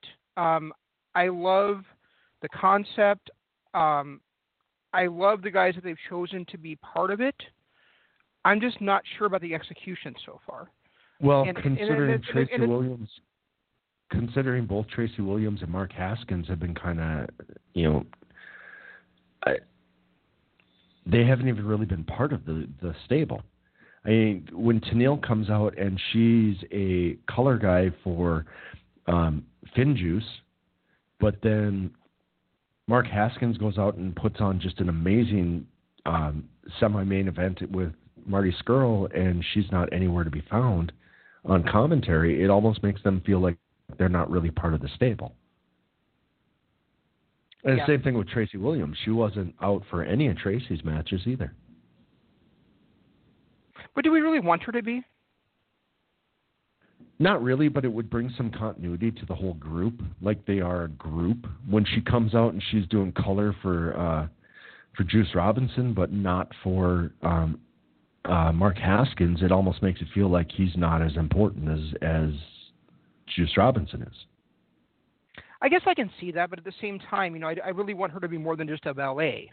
I do too. So I really don't want her out there, every time that they're performing, and I think it would be overkill if she was out there for every single match that they do. So I mean, I don't have a problem with her doing that as long as she spreads the love around. I mean, if she's only out there during Juice matches, or she's only out there during Tracy Williams matches, or she's only out there during Finlay matches, then it's a problem. But if she's out there, occasionally for each one of them, then I don't see any issue with it. And see, that was the issue that I had, is that she was out for every FinJuice match. Every single one. But she didn't one time come out for Haskins or Tracy Williams. And I think that's where my issue was. If she had come out... Now, I could get it. Like, let's overkill her in the first 3 days during the Tag Wars. She's out for every one of their matches because she's not going to have a match during Tag Wars anyway. So have her come out and do color for all these guys and put over all 4 of these guys and make this whole faction be great and come off as a powerful force, and then scale it back.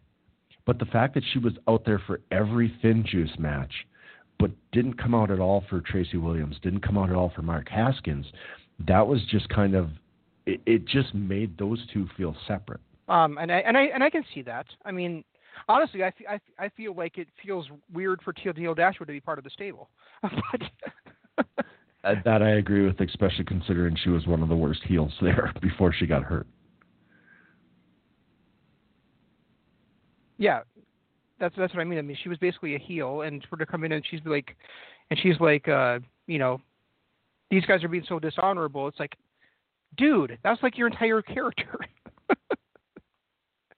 That's all she was when she first started in Ring of Honor, was just this despicable, horrible human being. But I mean, I like the premise of the Lifeblood stable.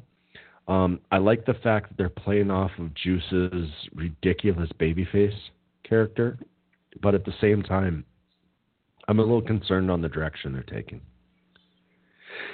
I also think Brody King and PCO, as much as I worry about PCO dying in the ring, I think the match between them and the Briscoes is going to be outstanding.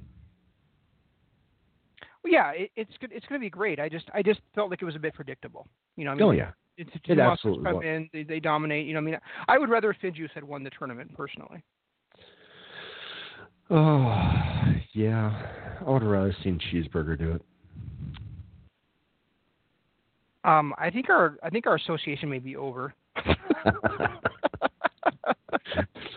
It's just a couple other things I noticed is, you got a perfect time here to push people like, was it South Coast Connection? No. Coast to Coast. Coast to Coast and the Bouncers. And instead of doing that, they pushed the 2 new tag teams. Yeah. I thought that was kind of a misstep by Ring of Honor, but because you got guys on the roster that deserve it. You've got faces like the Bouncers. Some of the performances they put on over the last 3-4 months, they deserve a title shot. But to kind of get swept to the side for these two brand new tag teams that come in, I don't know. I thought it was a misstep. I guess so. I mean, I guess I just don't see it as that big of a deal, honestly. I was not a big fan of having the Beatdown Clan back. I can tell you that much. Yeah. I agree with that. Okay, Unstoppable. Suppose we should probably talk about that a little bit. Yeah, I think we should. And you know, I mean, I kind of, you know, feel bad that we're kind of passing over Tag Wars, I guess, but I really didn't think there was that much to talk about. There really wasn't. Outside of the announcement of Lifeblood and that Skirtle Haskins match, there really wasn't a whole lot that happened. Yeah, and I really am getting to be a big fan of Mark Haskins. Yeah, well, I was before. Just the stuff he did in Defiant and his feud with Jimmy Havoc and in Defiant and also his stuff in Progress. The guy's just a very talented wrestler. I've never seen him. I've never seen him in Progress. So. Was it Progress or was it Rev Pro? I don't know. It was one of those British ones. I don't know. I'm just saying I've only seen him. I can remember seeing him in Defiant and now seeing him in Ring of Honor. So yeah, I saw him before we started watching Defiant in one of the other two. I can't remember which one it was. It was either Rev Pro or Progress. I can't remember. And who's that other guy now? I'm trying to think of. PJ Black. PJ Black. You know what? I didn't realize that PJ Black was Justin Gabriel in WWE. Was he really? Yeah. I didn't know that either. Yeah. So that's I guess that's where we saw him before. But yeah, he was. He looks like he's 10 times larger than. Oh my God! It is Justin Gabriel. Yeah. That explains why he looks so old now. Yeah. And he actually just signed with Ring of Honor like last week. So. Yeah, he signed an exclusive deal with them last week. So. Yeah. But I didn't realize that was Justin Gabriel. He looks so much bigger now. He does, doesn't he? Yeah. So, all right. So let's move on to Unstoppable. And you know, I kind of had the same feeling watching it today that I think you did. And you know, partly is because I really do feel like there's still like a lot of stick figures running around there. There's a lot of stick figures. Yeah. Oh my God. Yeah, exactly. So and speaking All of right, which, keep talking. Got to be a father again for a second. All right. So you know, I was talking about stick figures, and you know that's kind of like, you know, one reason I mentioned that is because the stick figure Omari is taking on Nathan Cruz, and he got kind of a surprise fluke win over Cruz a couple of weeks ago on Loaded, and Cruz basically demanded last week's show that he get a rematch or he was going to break somebody's neck. I'm trying to remember who it was, but he still stomped the guy in the guy's chair or whatever. So.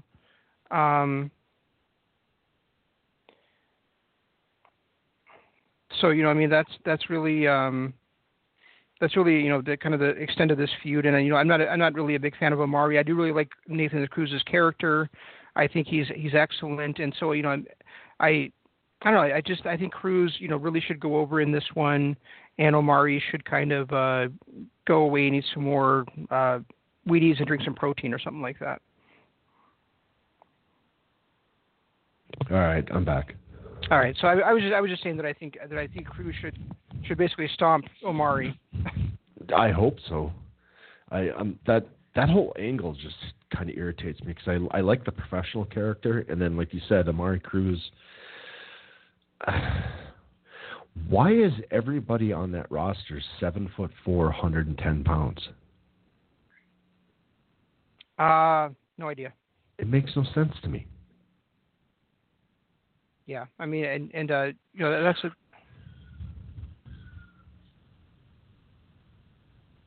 Did I lose you? No, I'm here. I'm sorry. Oh, okay. I'm just distracted a little bit. So, all right. My own fault. So, yeah, I mean, Omari to me is he's just boring, and he's just this stick figure dude, and you know, I really don't even know. I'm really not even sure why he's on the card other than to just give Nathan Cruz something to do. That's probably it. I mean, outside of that, the only other match that really kind of bugs me that it's even on the card, simply because we haven't seen anything about either one of the two is the tag team title match. Who the hell is it? Wow, oh my God, Well, it was supposed to be Aussie brain Open is versus. shut down. It was supposed to be Aussie Open defending against CCK, but the other guy from CCK is still injured, so it's just Chris Brooks and a mystery partner now. Well, which is probably going to be wow, Gresham? my mind has just gone nuts. Yeah, Gresham. Yeah, I don't think they're going to pull that same rabbit out of the hat a second time. So I do think it'll be somebody else, but I have no idea who. It's the one thing about that whole match is we've got a tag team title match, and we haven't seen either one of the two teams since the first episode of Defiant, of the new Defiant. Yeah, that's probably true. You know, so there's no story, there's nothing involved in it. It bugs me a little bit. So is it now? What about this Justin Sysum guy? I don't remember ever seeing him before, and he's taking on John. I won't speak English Klinger. So that was Lucky Kid. That was the one that was destroyed by Klinger 2 weeks ago. Right. I thought this was supposed to be the Ilya Draskov or whatever. I thought this was supposed to be his debut. That was the guy. That was the guy who was coming for John Klinger.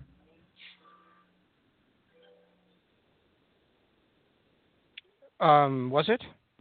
I thought so. Yeah, because that's the guy that Lucky Star, when he was laying in the middle of the ring screaming, "He's coming." Oh, okay. I must have missed something. I remember him doing that, but I don't remember anybody showing up. No, nobody did. It just the guy's name showed up on the screen, and that crazy Scottish announcer made a big deal out of it. Oh, that's right. Okay. So I'm assuming that totally forgot about that. I'm assuming that's somebody somewhat important.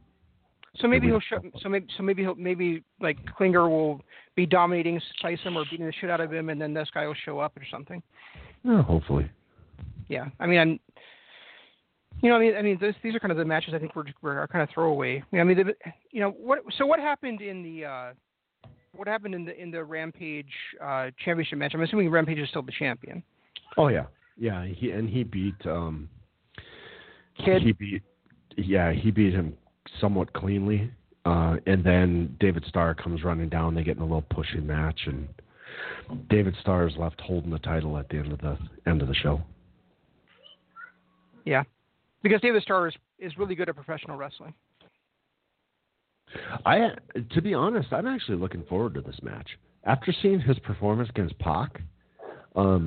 And, I don't know a whole ton about Rampage, just the fact that, the two matches I've seen with him, granted, we're only, 8 episodes into this, so it's going to be a lot like NXT UK was, where they're going to have to put on a 5-star classic for us to be entertained by it because we're still not really into all the characters. Right. But I think... My child drank all of his pop. Did you hear that? Good for you, Arlo. So I think, I'm looking forward to the David Starr Rampage match. I'm looking forward to the Primate and unfortunately Joe Hendry match against Kid and Rory Coyle. But outside of those two matches, I'm not really looking forward to much. Really? You're not looking forward to Jimmy Havoc taking on No Fun Done in a non-hardcore title match? No. If I want to see Jimmy Havoc, I want to see him beating people up and making them bleed. Well, he can still do that. He just can't use a weapon to do so. Yeah, what a horrible reason to do the hardcore championship. And the other match I kind of feel the same way you were talking about with us never really seeing them is Bea Priestley versus Lana Austin. I mean, we saw Priestley lose the championship, and Lana, basically cost her it. We saw Lana have a championship match against the non-Asian Kanji. God, I'm glad I'm not the only one that picked up on that. And but we've really seen no feud building between Priestley and Austin at all. I mean, they've had no interaction whatsoever. I think a lot of it is stuff that we saw that we would have seen in WCPW and on Defiant before we started watching Loaded. I mean, we just started watching Loaded when Loaded premiered a couple of weeks ago, 8 weeks ago, 2 months ago now. But I mean, if we go back to Defiant from last year and WCPW, we might have a little better history of some of these guys. Yeah, that's possibly true. But I'm not going to go back and watch it. Yeah, I can't go back and watch 5 years of wrestling. I just can't. I'm trying to get caught up on Impact and the MLW now. Yeah. But isn't my God, what is wrong with me in names today? The chick. Lana Austin? Yeah. Isn't she part of NXT UK now? Well, she showed up there one time. So, I mean, I don't know whether she's under contract or it was just a tryout or what. But, I mean, the crowd was certainly, chanting for her. They knew who she was. But it's just the character that she played on NXT UK was the complete opposite of what she's doing on Defiant. Oh, yeah, definitely. So it's one of those where I'm kind of taken a little bit aback by it. Oh yeah, definitely. I mean, it's like I'm trying to think of a comparison.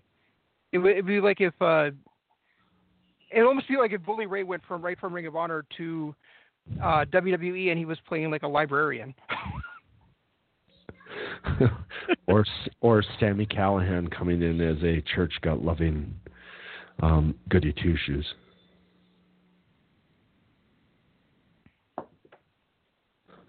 Yeah. So yeah, I mean, I don't know that.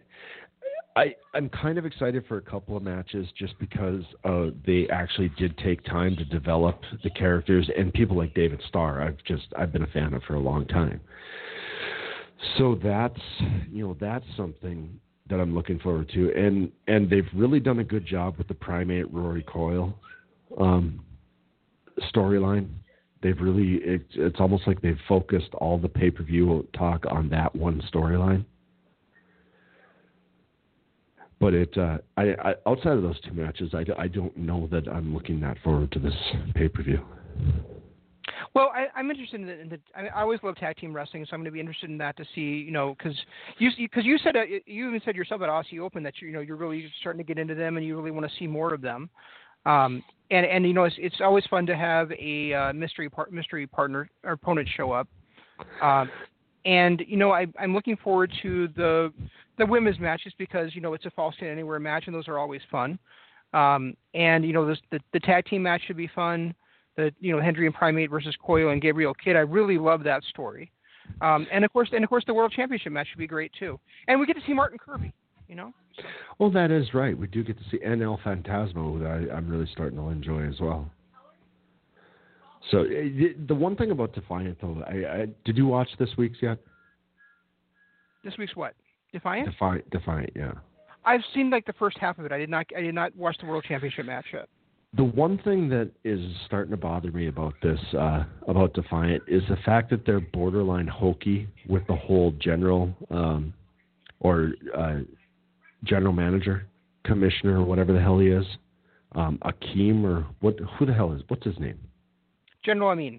Yeah, and his whole search for Prince Amin, who's now General Amin because he's on the case. But his whole search of the last 3 weeks for El Phantasmo's missing glasses, it's almost as bad as the NXT William Regal interviews for who attacked Aleister Black. It's almost that bad. Oh, great. And if it wasn't for the fact that they actually had some decent in-ring talent, like SCC is South Coast Connection, and their little heel turn, I'm really enjoying. I'm really enjoying David Starr. I'm really enjoying Primate.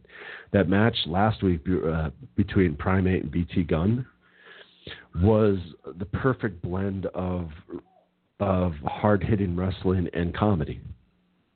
So they're doing some good things, but they're also, it's a land of the 7-foot, 110-pound giants and some hokey comedy. So they're missing on a few things, but they're also doing some really good things too. So it's hard for me to punch out on them yet, but you can see why I'd be getting close. Yeah, I do, and you know, and I'm not sure that I want to keep watching it either. But I do feel like we've watched it this long. We probably should at least see the result of, what we've been watching and see, if we want to keep continuing after that. Oh, I'm going to keep continuing because, like I said, there are some very intriguing characters.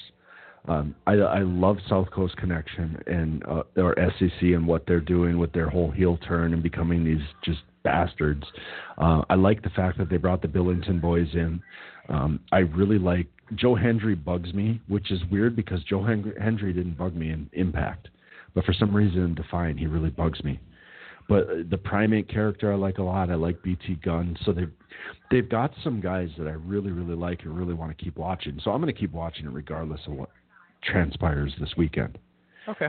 But, it's a lot to me, I guess, like NXT, where I'm still invested in some of the characters. So I still want to watch it weekly where you're like, okay, I can watch it just on takeovers. Yeah, absolutely. So I don't know. All right. So, we're almost at our usual 2-hour mark. So why don't you hit the social media stuff and we'll get out of here. Again, follow us on Facebook. Just search Kingdom of Honor. You see a skull with a crown and standing in front of a ring. And you can follow us, like that page, follow us there, and message us to give us ideas for matches to watch, things like that. I've been going through some illnesses and things like that, so I haven't been able to keep up on updating as much as I'd like, but that's going to come back here soon. Also, follow us on Twitter. You can follow me at Regi Co-op. You can follow my my partner here at Zanman LOP. You can also do a search hashtag Kingdom of Honor. Put hashtag Kingdom of Honor in anything, and we'll get back to you when we can. We usually respond. We love when we get suggestions for matches and promotions, and we do our best to try and watch them all and comment on them. So. Yeah, and I think I haven't really talked this over with Jeff, but I usually don't before I say something like this. So, but I think next week we'll probably cover the Worlds Collide tournament that took place that they showed this weekend on the WWE Network, along with the New Beginning in Sapporo that was just a couple of days ago, but we haven't had a chance to watch yet for New Japan. So, well, it's live this weekend. What is? The New Beginning. No, the New Beginning coming live this weekend is actually on the 11th, so we're not going to get a chance to see it before. I thought it was on the 9th. When I looked earlier, I thought I said it was on the 11th, but the 9th is when Unstoppable is. So. I don't know. There's just wrestling all the time now. Anyway, it's 24 hours a day. That's all I know. Right. But even if it is on this coming weekend, I won't be able to watch it because I'll be at the concert and then on my way back from the cities. So. Yeah. Okay. So, but I figure we can at least catch up on the stuff that we have not seen yet. So.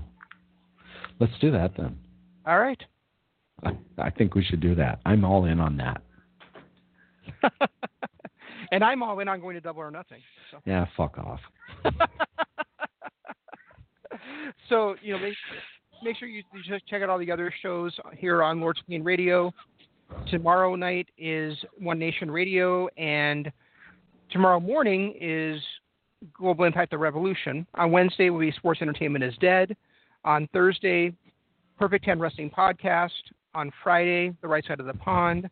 On Saturday, All About All Elite Wrestling. And then we'll be back with you next Monday. So until then, that's all we've got. We'll try to do better next time. And this is Shane saying long days, pleasant nights, and Jeff saying goodbye.